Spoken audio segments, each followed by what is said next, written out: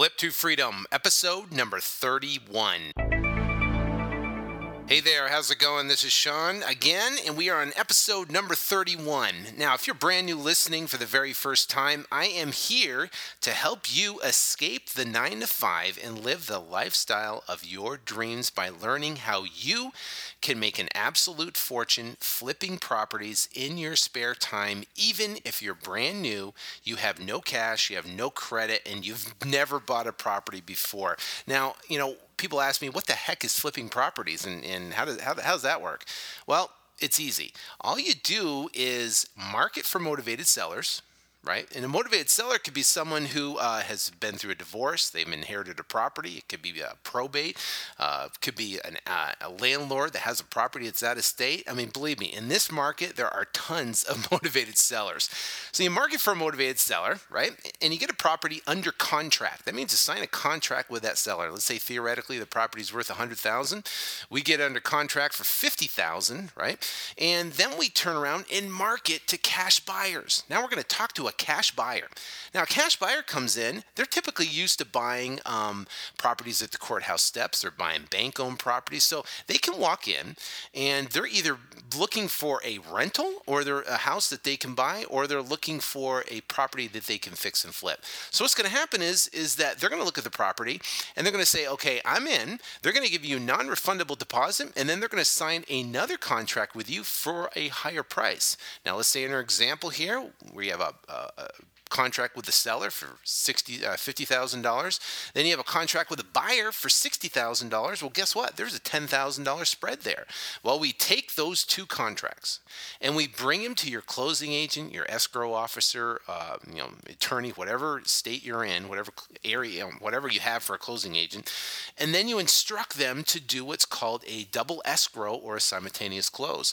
Now, what they will do is they will have the actual buyer wire in the funds, of which they're going to wire in $60,000. $10,000 is going to go to you, and $50,000 is going to go to the seller. And it takes no money out of your pocket, no cash. They're never going to pull your credit. You don't have to have any experience. All you got to do is have understand how to market for motivated sellers and how to market for cash buyers. But you put those two together, and you can do it as many times as you want in a month. If you want to do it 10 times in a month, you can make $100,000 a month. If you want to do it 3 times in the month, 4 times in the month, whatever it is, the more marketing you do, the more deals that you'll get. And there's basically the average is for every 25 leads you get, you'll get one deal. Now, if you do one deal, you're doing good. I mean, think about it. Our average deal is about $10,000. The national average is about $5,000 per deal. So think about it. If you do one deal, I mean, that's $60,000 a year that you can make by just doing one deal a month. You're doing good. If you do 2 deals a month, man, you're living large. If you're doing 3 or 4 or 5 deals a month, then guess what? You have flipped your way to freedom. And that's why I put this podcast together. I put the website together. And because I was in the same situation. I was in a terrible job I hated. I hated what I was doing. I didn't like, waking up. I hated Mondays. And think about it. Think about all your friends, family, relatives, coworkers, everybody you know. They're all, griping about work. And they're probably right now, happy that they have a job, but really not. Wake up early, go in rush hour traffic, go get to the office, deal with a mundane job and the pressures of work and the pressures of the boss, and then, you get a quick hour lunch break, if that, go back to work and just sitting there looking at the clock. Man, wish the day would go by. Then get back in the car, rush hour traffic, back home, just have a couple hours with the family, and then it's all over again. Then when the weekend hits, holy cow, man, we got to do all this stuff around the house, got the honey to-do list, man, it starts getting busy. I know.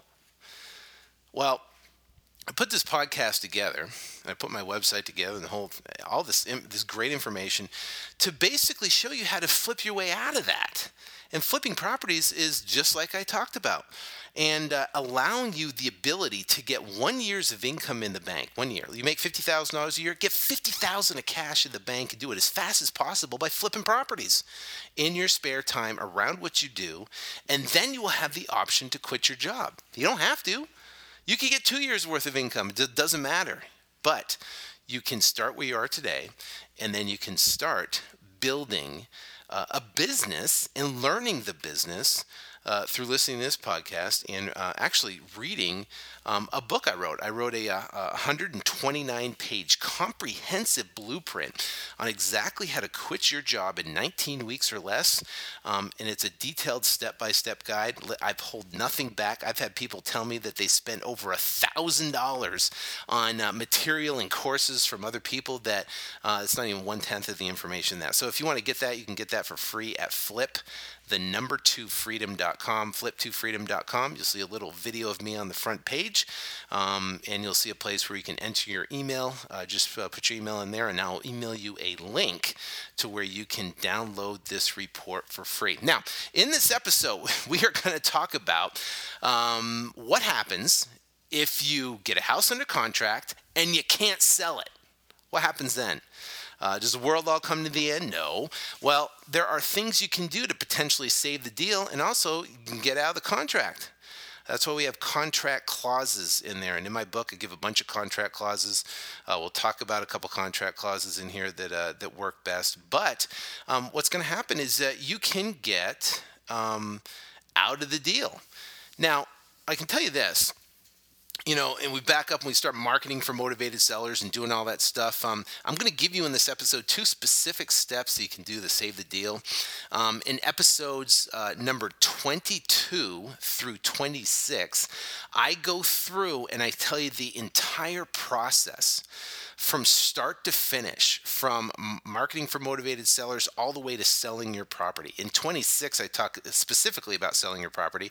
In episode number 10, I tell you specifically about selling your property.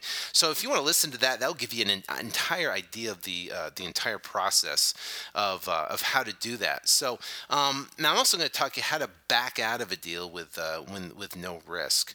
And also, too, we're going to talk about at the end of the episode how you can get confidence, or how you can how can you imagine if you could just plug in and download some confidence. Imagine you could just plug in and say, okay, I'm going on this appointment, I'm talking to a cash buyer, whatever. I need some confidence going in, or just confidence in life of what you do. And I know I struggled for that for a while when I was younger, and I can tell you there are definitely things you can do.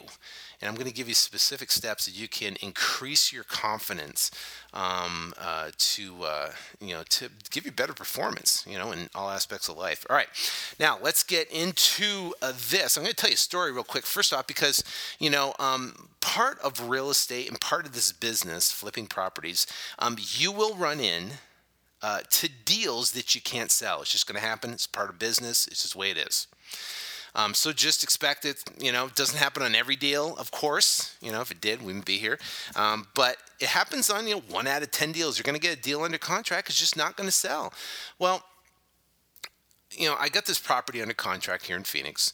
I thought it was a great deal. 3-bed, 2-bath, right?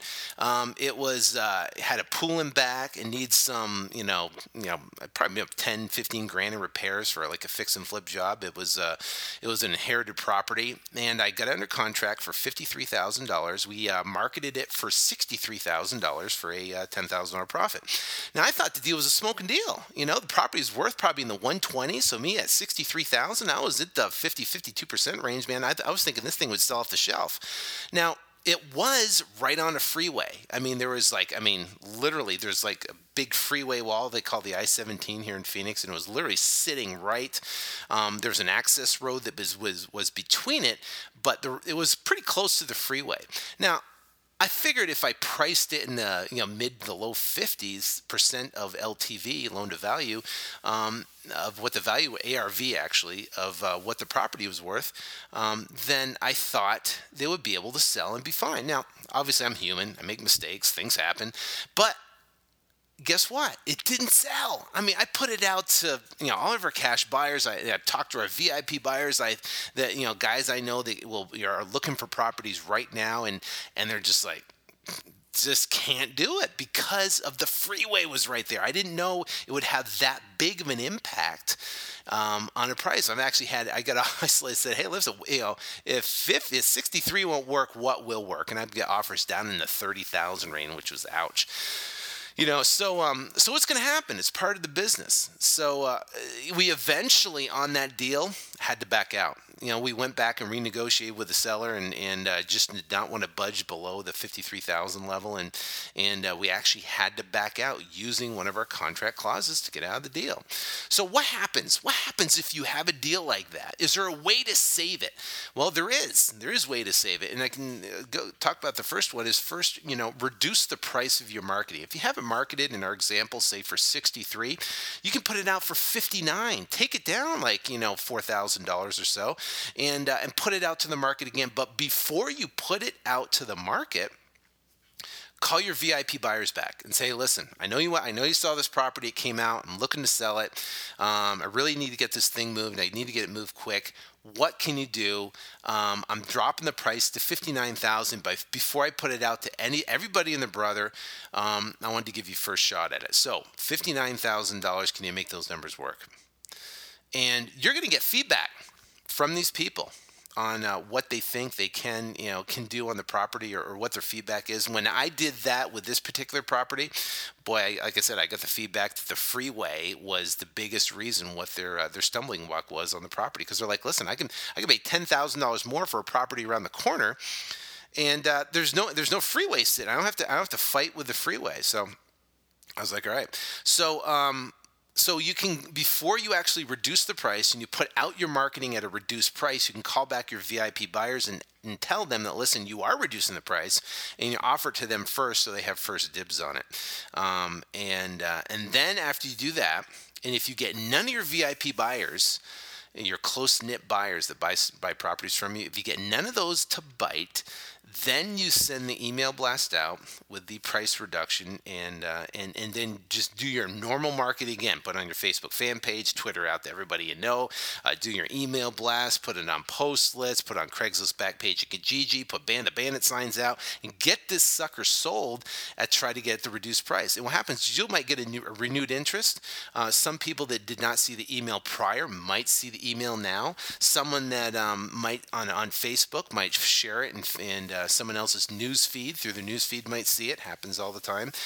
So those are things you can do to potentially get it out. So you want to repost it. You want to get the bandit signs out. You want to do everything you can do to get more traffic to that property, eyeballs on that property at that reduced price, and put a reduced tag on it so they know it's reduced. And it almost gets people saying, okay, listen, you just reduced it, let me jump on it now. And if you look in the MLS, which is funny. Well, it's not really funny, but in the MLS, every time a property in the MLS is reduced, it actually sends an email alert out to all the people that are looking for that specific area. And the one technique for selling properties in the MLS, and I'm not really, I know that because my wife's a realtor, and one technique we use for some of our fix and flip properties is we reduce the property by $500, or reduce the property by $1,000. And what happens is it will send an email alert out to everybody and their brother. That's just a side note. So anyways, back to what I'm talking about here. So you've now what happens is when you're putting that out, you're looking to get an offer. You're looking to get something. Okay, what would you pay for? When you're talking to people, you're talking to your VIP buyers, you talk to people calling in, and you have someone that just says, they're calling and says, hey, what's the access on the property? You give them the lockbox code, they go look at the property, and they don't call you back. What do? Well, you call them back and say, listen, what'd you think of the property? And go, well, I just don't like it. It's right next to the freeway. I say, great. So listen, I got this tied up with a motivated seller. It was an inherited property. I might have some room to negotiate with the seller. What would you pay for it? Let me know what you pay for it to make your numbers work, and I'll see if I can potentially renegotiate. I'm not saying I can. I'm just saying maybe I can. So what you're doing is you're soliciting them to say, okay, well, let me look at it now and see if I can make the numbers work. And you're going to come back with different offers from people. And the offers might be, in our case, they might be 30,000, which obviously those numbers might not work. But you're also going to get numbers that will work. And what you do is now you say, okay, great. Now you get an offer, right, from one of your buyers that says they're going to do it, and have them submit a contract to you. right? And the contract is going to be subject to you getting marketable title to the property, able to sell the property via double escrow, but making sure that you have marketable title. That's one clause you put in the contract, on your sell side contract with your buyer, is that contract subject to marketable title. So obviously you have to get marketable title before you could actually sell the property, and you'll do that via the double escrow. Okay, so now so you solicit a contract, you get an offer on the property. Let's say in our theoretical example, we that particular property, we had it for $53,000, right? So may say I solicit an offer, and I get an offer that comes in at $48,000. Well, what I can do then is go back and renegotiate with the seller. I can go back and say, listen, you know what? I just can't get it done. Obviously, the market's a mess right now when it comes to real estate.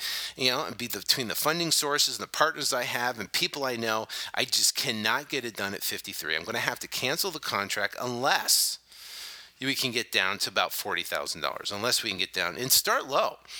Give yourself about an $8,000 to $10,000 spread there. So think about it. If I get a contract of 48, I just need to get him down. If I can get him down to 40, I just made $8,000 just like that on a phone call.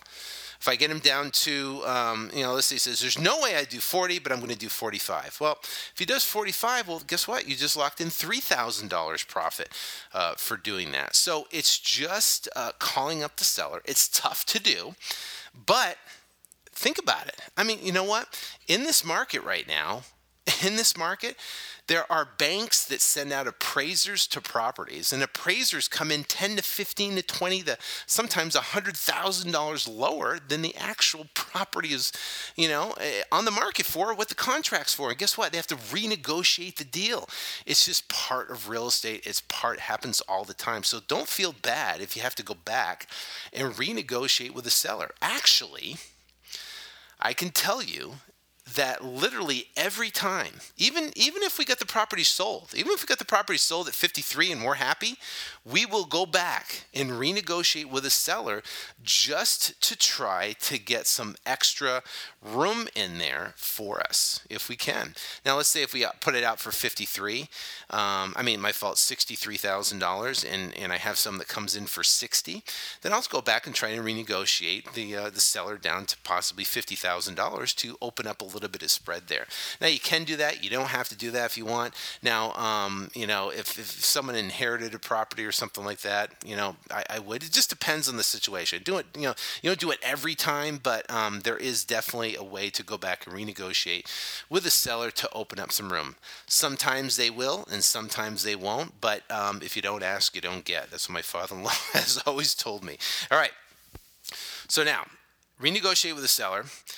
Now you have an offer with the buyer, with the buyer now. So all you have to do is renegotiate at a lower number, lower than that, and you can make a spread. Now, even if you get properties under contract that you think might not work, now why would you do that? Well, I can tell you. Sometimes, we have our formula, and the formula is basically you take ARV, after repair value, times 70%, which is 0.70, equals, in this case, you have a $100,000 property times 70% is $70,000. Then you minus repairs. Let's say the repairs are $10,000, so that'd be $60,000. And that's what you could sell your price for in this market. ARV times 70% minus repairs equals your sell price. So if you have to negotiate to get anything below that, would be your buy price. So if you lock it up for $55,000, well, you get a $5,000 potential profit. If you lock it up for $50,000, you get a $10,000 profit. I always build in, at least, especially in this market. In Phoenix is a little bit different. If you're in San Francisco, or you're in California, or if you're in New York, or places where the home values are a lot higher, well, the numbers will be a lot different, of course. But within Phoenix, when the average home price is like $123,000, well, $10,000, you're literally anywhere from 8 to 10% of what that property is worth that we build in for a profit margin. So that's how we figure out the formula to sell the property. Now, when you have this, type of formula, sometimes, like I said, it will work, and then sometimes it won't work. But what if the seller right? What if the seller comes back and says, I said, listen, that formula for $60,000 or $50,000, that's not going to work. Well, what you can do is say, listen, you know what? The numbers doesn't work for me. I'm not comfortable committing to a purchase contract anything higher than our $50,000 number that we just talked about. But I have some friends that are landlords, and they are looking for properties that they could buy to put tenants in. And they don't do the extensive fix-up like we would do, or some of my partners and I would do, but they do not as much fix-up. They do more of the lipstick stuff, and they want to rent it out. But it will allow them to pay a higher price.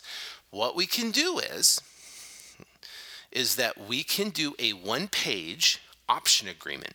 And this option agreement will allow me to market the property to my friends, right? Friends, people I know, they're landlords, they're looking for properties. And if they like it, then guess what? They'll be able to buy it cash. They'll buy it with no inspection period. They don't have to deal with appraisals or banks or anything like that. So, would you consider doing that? And when you're talking to the seller, there's a good chance that they will say, yeah, sure. Well, how long will it take? I said, well, it'll take about 15 days. It's going to be a 15-day option. It'll be non-exclusive. I won't tie you up at all, but give me 15 days to talk to these guys and show a couple of my friends and see if we can get it sold for you. And I'll just take your price, and let's say your price is $60,000. That's as low as they'll go. I'll just tack on a couple $1,000s for my marketing cost and whatever it is, and see if I can get it sold from there. Now, most of the time they're going to say, okay, sure, why not? If you can turn around and get it sold, great. And marketing it, and they won't have to pay their commission. They'll get their $60,000, and they're literally out of nothing just by just a handful of days of you going out and marketing the property. It's a great way to be able to get the property under contract. Now, don't use that as a scapegoat. Okay, don't use this scapegoat. I know I'm talking to one of our other members that's in the Flip to Freedom Academy, and every single deal he's getting under contract is an option contract because it's a non-committal. Because I press to negotiate the best price I possibly can because I know I can get it sold. I know 60 is a little iffy. I want to know something that's going to work, so I'm pushing for the 50,000. And the last resort, the Columbo close, we call it, is that say you're walking away and 50,000 doesn't work, and you turn around and go, oh, by the way, what if we did this? So I use that very loosely in the fact that it's the last resort to try to potentially save the deal if they're not willing at all to go to your actual offer price. Now, I went off on that little tangent, but it works, and it's a way to get a property under contract, put it out to market. Now, what also happens, which worked and works great, is that you get a property under contract, the motivation level of the seller increases, and then you can renegotiate the option agreement even further down. So let's say they're at 60 in our example, and I needed to be at 50, and I get an offer at 55, or I get an offer at 57,000. I can go back to them and say, listen, I just can't get it done here, but listen, I know I can get it done. I can close the thing. You can get cash next week if we can do it at $52,000 or $53,000, whatever it is, and you'll be able to instantly lock in a profit. But then you've built a relationship with that seller. Okay, that's just a little side note. Anyways, so when you are in the process of renegotiating with the seller, there's another way you can renegotiate with the seller too. Now, you can renegotiate by either reducing the price or having them offer seller financing. Let's say in our example, $53,000, negotiated down, and two things we do: negotiate price, try to negotiate as far down as we can, or say, listen, we can possibly get your $53,000 price, but we need to have you do a carry back on it for $50,000. And where you can carry the note. Now, in that example, there was no existing loan there was just he just owned the property free and clear. So in that example, there, we could negotiate and say, hey, listen, keep the note, in, $50,000. We'll create a note, and the note will be for 3 years. You'll get interest payments on that every single month, and then $3,000 we'll put for a down payment, and then you get a little bit of cash now. You don't have to deal with any tax issues or anything like that right now, because you're sold on an installment sale. But what you can do is you get a little bit of cash now, and you can get monthly payments every single month. Would you consider that? Now, they can negotiate off that. They might say, give me $10,000, give me $5,000, give me $3,000.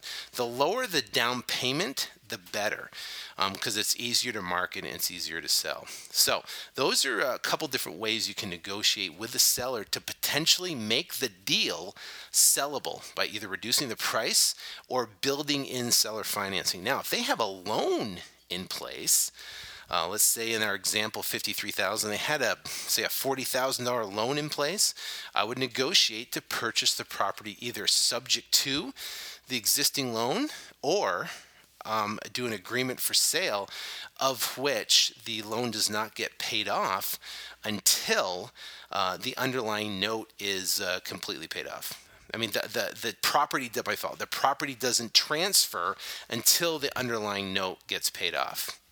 So that's what an agreement for sale is. A subject to is actually when the title transfers.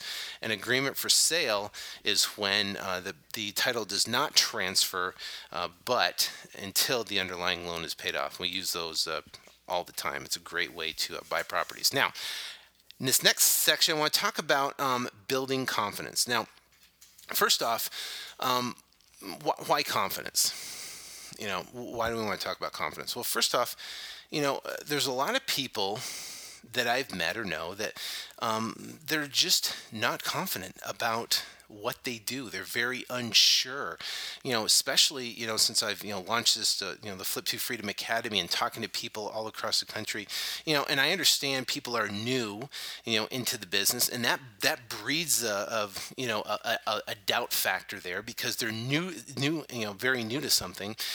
So when you're new to something, you get that, unsure feeling, when you're first starting, but when you're dealing with people, right? And you're dealing with sellers and you're dealing with buyers and stuff, there is a certain confidence. Now, what would show a lack of confidence? Now, there's verbal, and then there's just regular, nonverbal would be your just body language. Now, I remember I met with a motivated seller last week, and when I met with the guy would not look me in the eyes. I mean, he would just not. He would just come up. He'd put his head down. I'm sitting there going, dude, here, look at me, man. What's up? Let's talk. And he would not look me in the eyes for the life of me. I couldn't get it. So that's one thing. A nonverbal would be something. Look people in the eyes. Look them directly in the eyes when you're talking to them. That is nonverbal. It shows confidence. The other thing too is shake hands. Shake hands and shake it tight. I was spent 4 years in the Marine Corps, man. And one thing, if you shook a hand like a wimp, man, you get pounded. So same thing, same guy, he wouldn't even look at me. And when I shook his hand, it felt like a limp fish. I was like, come on, dude. And he's kind of all hunched over and stuff. And he was just completely, I'm not trying to bash the guy at all because, maybe he just, that wasn't important to him. I don't know. But the bottom line is that his nonverbal communication was completely non-confident. Between his handshake, he talked all soft and, and all, mealy mouth, and I can barely hear him. I had to ask him to speak up, and he wouldn't look at me in the eyes. That right there is just complete nonverbal. I'm not confident. Now, if you walk in and you talk to a cash buyer like that, you're going to have problems. If you walk in and you talk to motivated sellers and you walk in with your head down, you don't look the guy in the eye, and you shake his hand, you don't shake his hand like all limp, it's all pasty and cold, and you talk under your breath. Well, listen, you will not get the contract. I don't care. You could take 100 leads on the phone. You won't get a contract. It's because it's nonverbal communication. With a confidence, you can walk in and talk and look him in the eye and shake his hand. So if you don't have that confidence, if you have that doubt, how can you get that confidence? What can you do to be able to, to be able to, I say, download that confidence, right? And basically, there's a couple different things, and I found a clip here. And if you ever watched the movie Boiler Room, now, if you've listened to my past episodes, you know that I love Wall Street, one of my favorite movies. Love, and Wall Street. There's another movie that kind of went with it, was Boiler Room with Ben Affleck in it. Now it's a little rough on the language, but it's a good movie, and it's just fun to watch because if you like sales and stuff like that, it's great. But I can tell you a story. When I was in the Marine Corps, when it came to confidence, and there's one big lesson that I've learned, and it was really just through, just through what happened. It wasn't really someone teaching me; it's just what happened. But I was in boot camp, and I was at Parris Island, South Carolina, and I was 3rd Battalion, and 3rd Battalion was known to be like the toughest, the meanest, the guys that were grueling. And I was in there for, I don't know how many. It was like I was in for like 2 months or 3 months, whatever it was, for the training, and it was intense. I mean, there were drill instructors that were throwing people downstairs. We would wake up at 4 or 5 o'clock in the morning, and we'd be doing push-ups, sweating. Guys would be screaming, dropping out. I remember this one huge guy. His name was Roman. And Roman, if you're listening, I apologize for telling the story. But this guy was huge, and he's from Miami. Big old guy from Miami. Huge guy, right? And he got so scared one time. I don't know if it was scared or just intimidated or whatever. And he just peed his pants right in the middle of the right in the middle of our bunks where we had it. The quarterdeck is what they called it. And we're all standing on line there. He just lost it, and the guy was a mess because drill instructors were yelling around, screaming, but I remember he just it was bad. But the thing is that we, in that boot camp, I remember we started with like 100 people and we graduated with 40, and they weeded out 60% of the people that couldn't hang, or they dropped to another platoon because they couldn't hang, or they actually just got completely booted out of the out of the military because they couldn't hang in boot camp. So it was pretty intense, and I remember we went out. It was in the morning. We were going for about an 8-mile run, and the platoon leader he's like hurt his knee. He did something. Nothing major, just hurt his knee, and he was kind of falling behind. So the platoon leader, the drill sergeant, grabbed the flag that he was holding and gave it to me and said, "Here, you want it?" And asked me if I wanted it. And I said no. Because I was unconfident. I didn't take the flag. I didn't take the opportunity to grab that flag and then lead the platoon and then run the show. Now, I don't know what that could have led to. And when I would say, opportunities are never lost. They just go to somebody else. And I get that from that experience right there, because I was given the flag, and because I was unconfident, I was unsure of myself. I didn't think I could do it. I didn't think I had the talent. I didn't think I had the confidence, I guess, to run the platoon. So I was like, no, I basically waved it off. That was my first reaction. I just waved it off. I was like, I can't do it.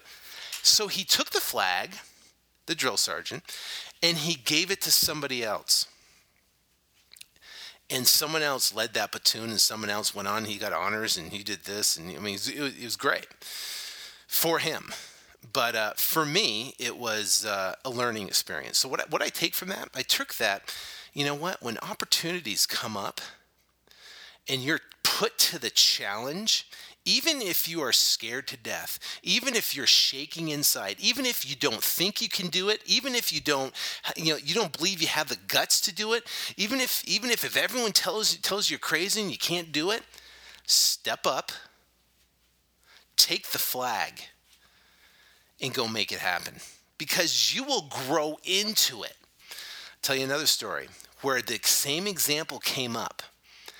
I was at a training seminar, and I did public speaking and training all over the entire country for thousands of people on actually sales training. And I was at an event in Long Beach, California, and there was about 1,000 people at the convention center, Long Beach Convention Center. And I was there for this training. One of the people doing the training, one of the seminar leaders there, speakers, came up to me and said, "Hey, listen, we want you to speak." And I said, "Okay." They gave me a mic.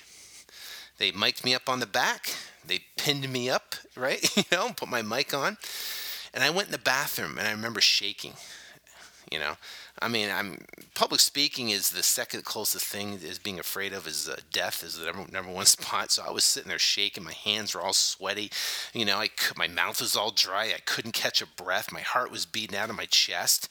And I almost said, "You know what? I just can't do this. What the heck am I going to say? What if I screw up? What if I make a fool out of myself? What if I trip over my tongue? And I said all these different doubt thoughts, just like everybody has, went through my head. And I'm just like, what happens if I blow it?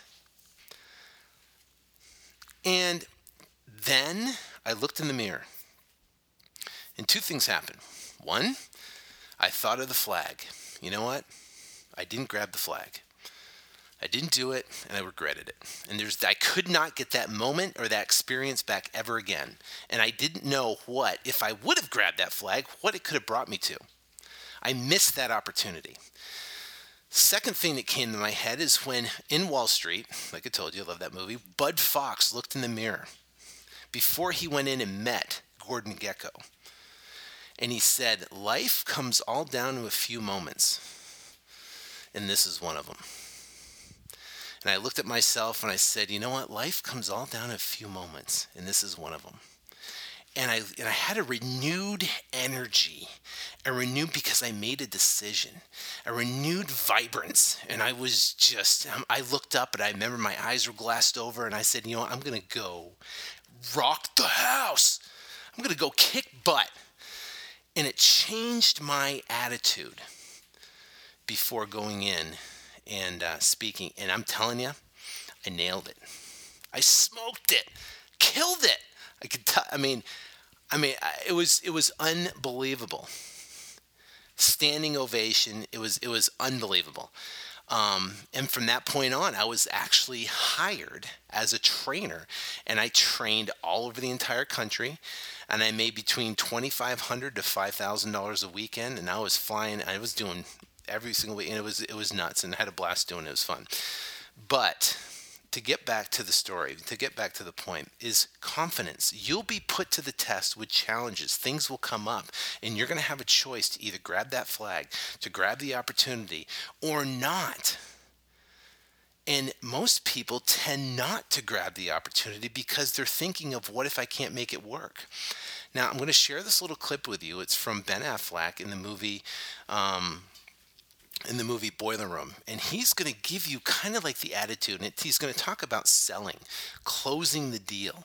It's real about two quick little segment. But why don't you listen to that right now? There is no such thing as a no-sale call. A sale is made on every call you make. Either you sell the client some stock, or he sells you on a reason he can't. Either way, a sale is made. The only question is, who's going to close, you or him? And be relentless. That's it, I'm done. Now, don't you like what he says at the end? I'm done. I'm done. He just closes it down right there. It's great. Be relentless. Be relentless. Now, when you're, this is not like a typical sales thing where you're actually, selling, but you are talking to motivated sellers, and you are negotiating, and you are closing deals. Same with buyers. You're either buying or you're selling. You're either buying the fact that the price is too high, or you're selling the fact that there's a kick in property. It's sales. It's the way it is. Now, if you don't like selling, then, This is real estate. Real estate. You're buying. You're negotiating to buy properties at the lowest price property, and you're selling your lowest price possible, and you're turning around and selling to cash buyers to the highest price possible. There are sell points in there. So, off of my tangent, but how do you become more confident? All right. There's a couple different things. First off, I like about Ben Affleck. And first off, his attitude, right? He has an attitude of authority. He has an attitude, and anybody can have that attitude.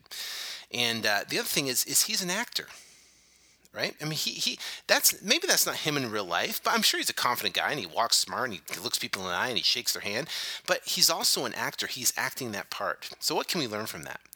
Well, here are 3 steps to how to become more confident. Number 1, visualize yourself as if you were confident. Visualize yourself. See yourself in your mind's eye as if you were confident. What if you were confident? How would you act? How would you walk? How would you talk? How would you shake someone's hand? How would you look them in the eye? How would you be if you were confident? And see yourself in how you'd feel, see yourself in how you'd act in your mind's eye as if you were confident. The next thing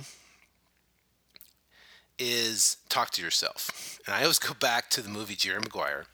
And in that movie, Jerry Maguire and Rod Tidwell were at the NFL drafts.